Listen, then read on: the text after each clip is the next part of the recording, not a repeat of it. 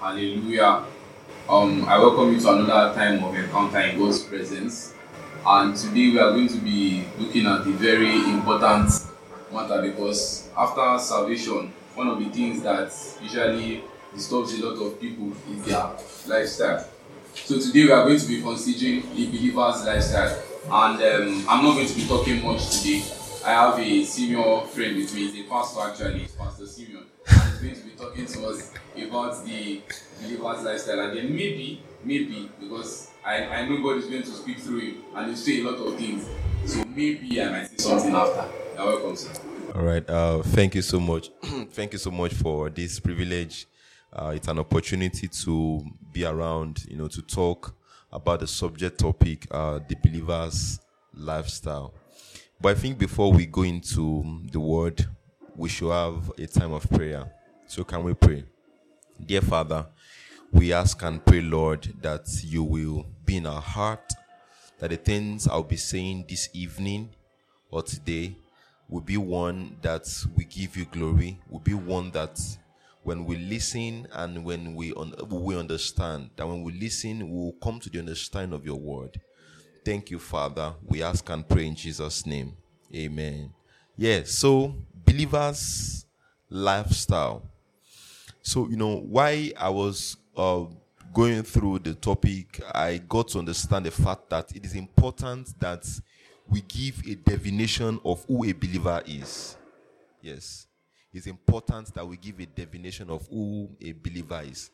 Actually, generally speaking, I found out that a believer is a follower of a particular religion or a practice.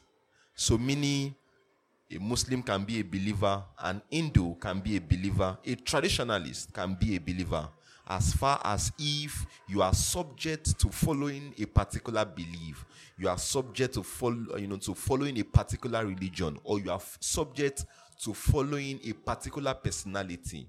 So you are tend to be a believer.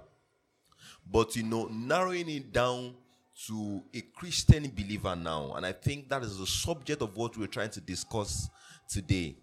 A Christian believer now is, I want to explain that, is someone who is faithfully, or someone who is faithful in trusting in Jesus Christ. Probably I should say that again. I wrote that a believer, is someone who is faithful in trusting Jesus Christ. And we can expand the definition by also saying that a believer, or the word believer, is used for a person. I want you to listen carefully. A believer is used for a person who is convinced that Jesus is the Messiah and the author of salvation. So meaning before anyone, or before those that are listening can outrightly say they are believer, there's a part and there's a place of conviction. So if you only accept Jesus Christ as your Lord and personal Savior without being convinced, there's a tendency and there's a possibility that you can go back to who you used to be before. So if someone asks you about the fact that, you've said you've given your life to Jesus, so what next? Your conviction will give you the right understanding of whom you've given your life to. So it's very important, and I think it will be an advantage for anyone that has accepted Christ or that is willing to come after Jesus from henceforth. That is a journey of conviction, that when you are not convinced, you can find yourself, in the outside world. So now what does it mean? What is the word lifestyle? So we've defined whom a believer is now. So if in this definition, we're not limited to this, but as far as this teaching is concerned, if in this definition you've not found yourself here, then you are not yet a believer. However, being a believer does, I've said that already. You don't really have to be a Christian. There are other people that they don't practice the Christian religion, but yet they believe in something and they are convinced about what they believe in. So now let's see the lifestyle, but we are just narrowing down to the Christian belief. So let's see the lifestyle now. The lifestyle. I found out that the lifestyle, just in the general English, is the way in which a person lives. The way in which a person lives. So bringing the two subject matter together, the believer's lifestyle. I wrote here that bringing the two subject matter together is the way a person lives, in which is being convinced and is faithful, trusting in the person of Jesus Christ as the author of salvation. Let me tell you again. I said the believer's lifestyle can be divine, or can be said to be the way a person lives that shows that he or she is being convinced, then he now trusts Jesus as his Lord and personal Savior and as the author, mark that word, the author of salvation. The author of salvation. So if you live contrary to that life, if you live contrary to the life that Christ has given you, then you are not a believer. You are not a believer. And we should not forget that the term a believer or a Christian, another term, was given to a set of people. Why? Because they saw the way they were believing, they were behaving, and they could say categorically that the way these people behave looks like Christ. Then they named them after the one they follow. So before it can be said that you are a believer, meaning people should have watched, people should have imagined, they should have examined, and they should have seen that of a truth you have a trait, not just one, you have traits, and that's where the lifestyle comes in. Yes, they should have seen the traits of him that you are following. So meaning that if you are not following Christ, which is the author, if you are not following Jesus, which is giving you the life now, if we are not seeing that trait in you, then we can't call you a believer. Then we'll give you another name. That's where we can see the unbeliever. Yeah. So what are the traits? In other words, what are the lifestyle that should be seen in a believer? Before I go into that, I want to say that it is not far-fetched that before we became believers, before we accepted Jesus as our Lord and personal Savior, we were once somewhere. It's not as if we just came down and we became believer. We were somewhere. The Bible says in 1 Peter 2, if you read from verse 9 down to verse 11, the Bible says he called us out of darkness into his marvelous light. Meaning, before we can boastfully say that we are believers, we were once in darkness. And I think before we can explain the lifestyle, that should give us a sense of consciousness that we are not far away from where we are coming from, if care is not taken, because we were somewhere before. Then Christ redeeming us has brought us to the experience, of a believer. So we shouldn't forget that part. It is very, very important that if we forget, things might eventually go wrong. I don't know. Probably you should help me open the book of John 17 verse 16. John 17 verse 16. It is important that we establish the fact that at some point we were somewhere. Let me just read for you from here. If you are following, I will be reading from the KJV version. It says verse 16.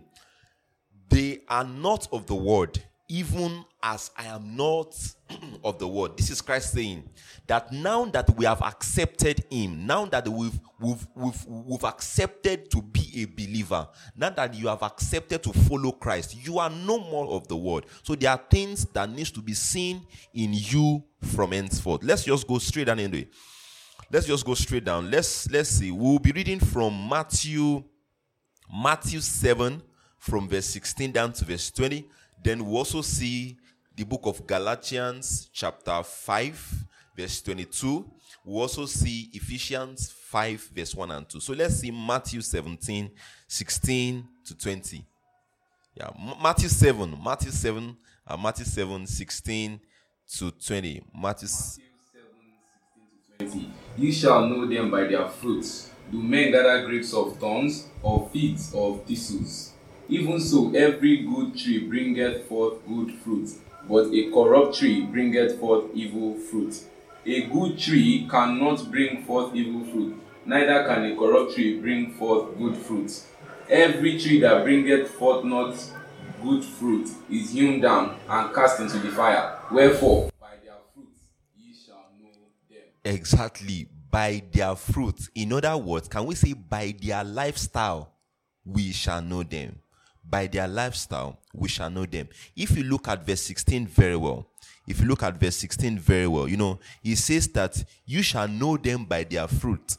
You shall know them by their fruit. Meaning, if truly you are saying that you are now a Christian, a born-again Christian, a believer, there are some traits that needs to be seen in you. While I was going through this topic, I just wrote some things that I would just like to read to you. I wrote here that I said, being a believer does not make you a superhuman. Does not make you a superhuman.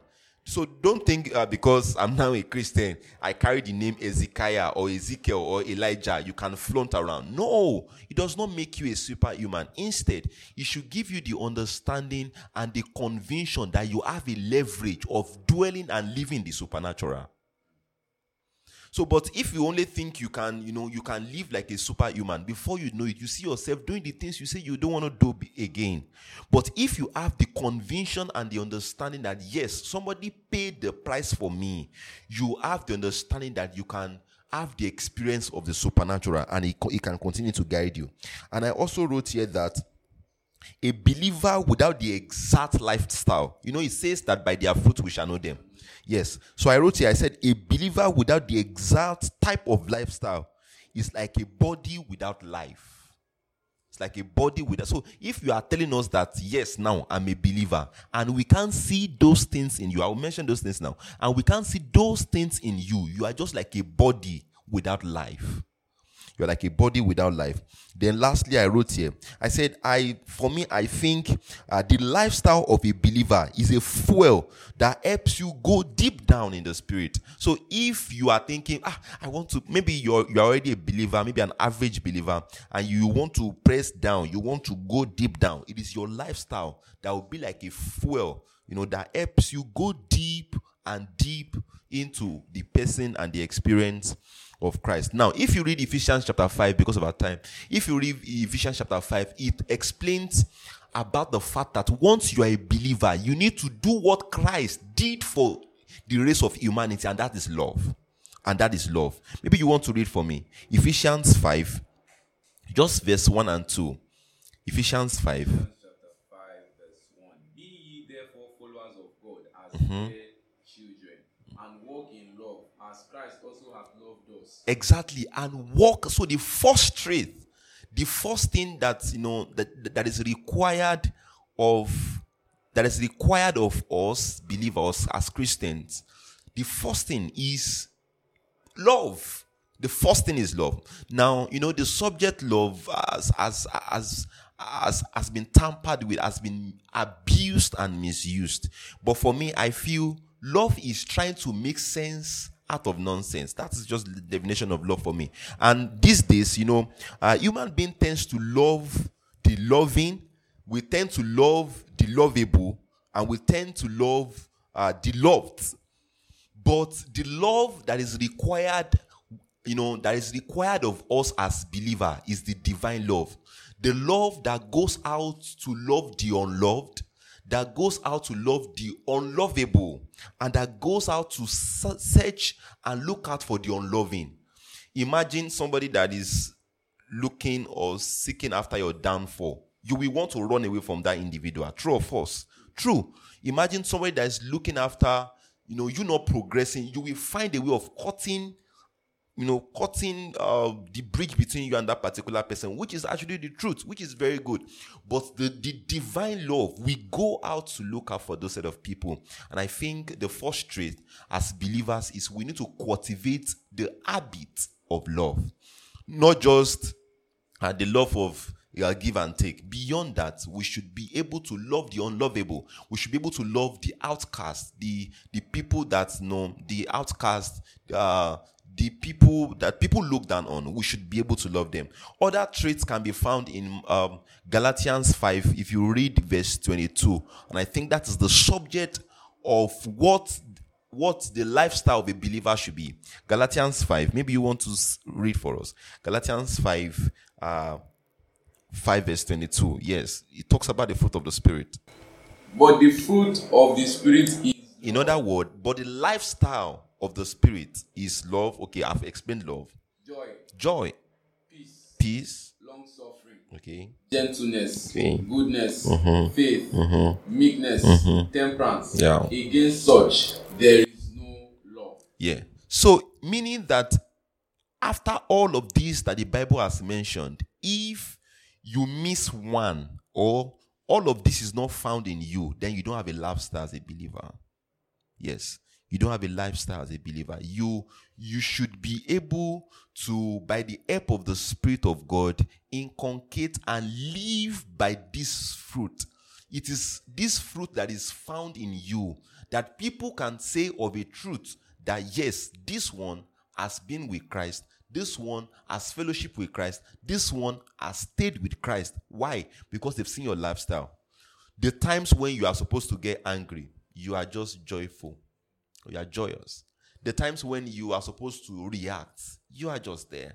The times when things is not working, long suffering is there for you. The times when you are supposed to react to your flesh, then self-control comes in. Then it can be said that of a truth, now that you have accepted Christ, all of this truth is found in you. However, as a believer, please don't ever compare yourself with other believers, because even in this believer thing that we're talking about, there are stages to it. Yes, there are stages to the level of being a believer. So if you are at level 1 and you think you want to go to the higher level, you have to cultivate the habit of dwelling and living in the Spirit. And while you live in the Spirit, the fruit must be seen and found in you, in your lifestyle and in the things you do. Then it can be said that you are now a growing believer.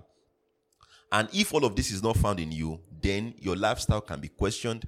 And once your lifestyle can be questioned, then it is said that you are not a believer. I want to encourage you that just look through yourself and see which of the fruit is still missing. If one is missing, it's never too late. You can, sit down with God, read your Bible, pray earnestly, and before you know it, you see yourself dwelling and walking in the Spirit as you ought to. Thank you. Amen. Thank you so much, sir, for that. I know, I believe you have been blessed. I myself have been blessed. And then we'll round off with 2 scriptures. 2 Corinthians 5:17. Therefore, if any man be in Christ, is a new creature. All things have passed away, and all things have become new. There are new things we should see in your life after you have gotten saved. We see them in your lifestyle. The second scripture is Hebrews chapter 6, verse 9. This one is okay. Let me just read it. But beloved, we have persuaded better things of you, and things that accompany salvation, though we thus speak. We have persuaded better things of you. Highlight on things that accompany salvation. It means there is a manner of life. There is a way of living that we ought to see in you after you get saved. That's where things that accompany salvation talks about. That's one of the major texts that came to my mind when this matter of the believer's lifestyle came. You can't be living another life. We read that scripture of the tree and the fruit. You can't be bearing another kind of fruit and expect us to believe that you are from this tree. And I know that as you allow these words grow in your heart and bear fruit in your lives, God will be glorified and you will be edified in Jesus' name. So Amen. Once again, thank you, sir, for being with us today. Yeah, it's a pleasure. All right. So God bless you and see you next time.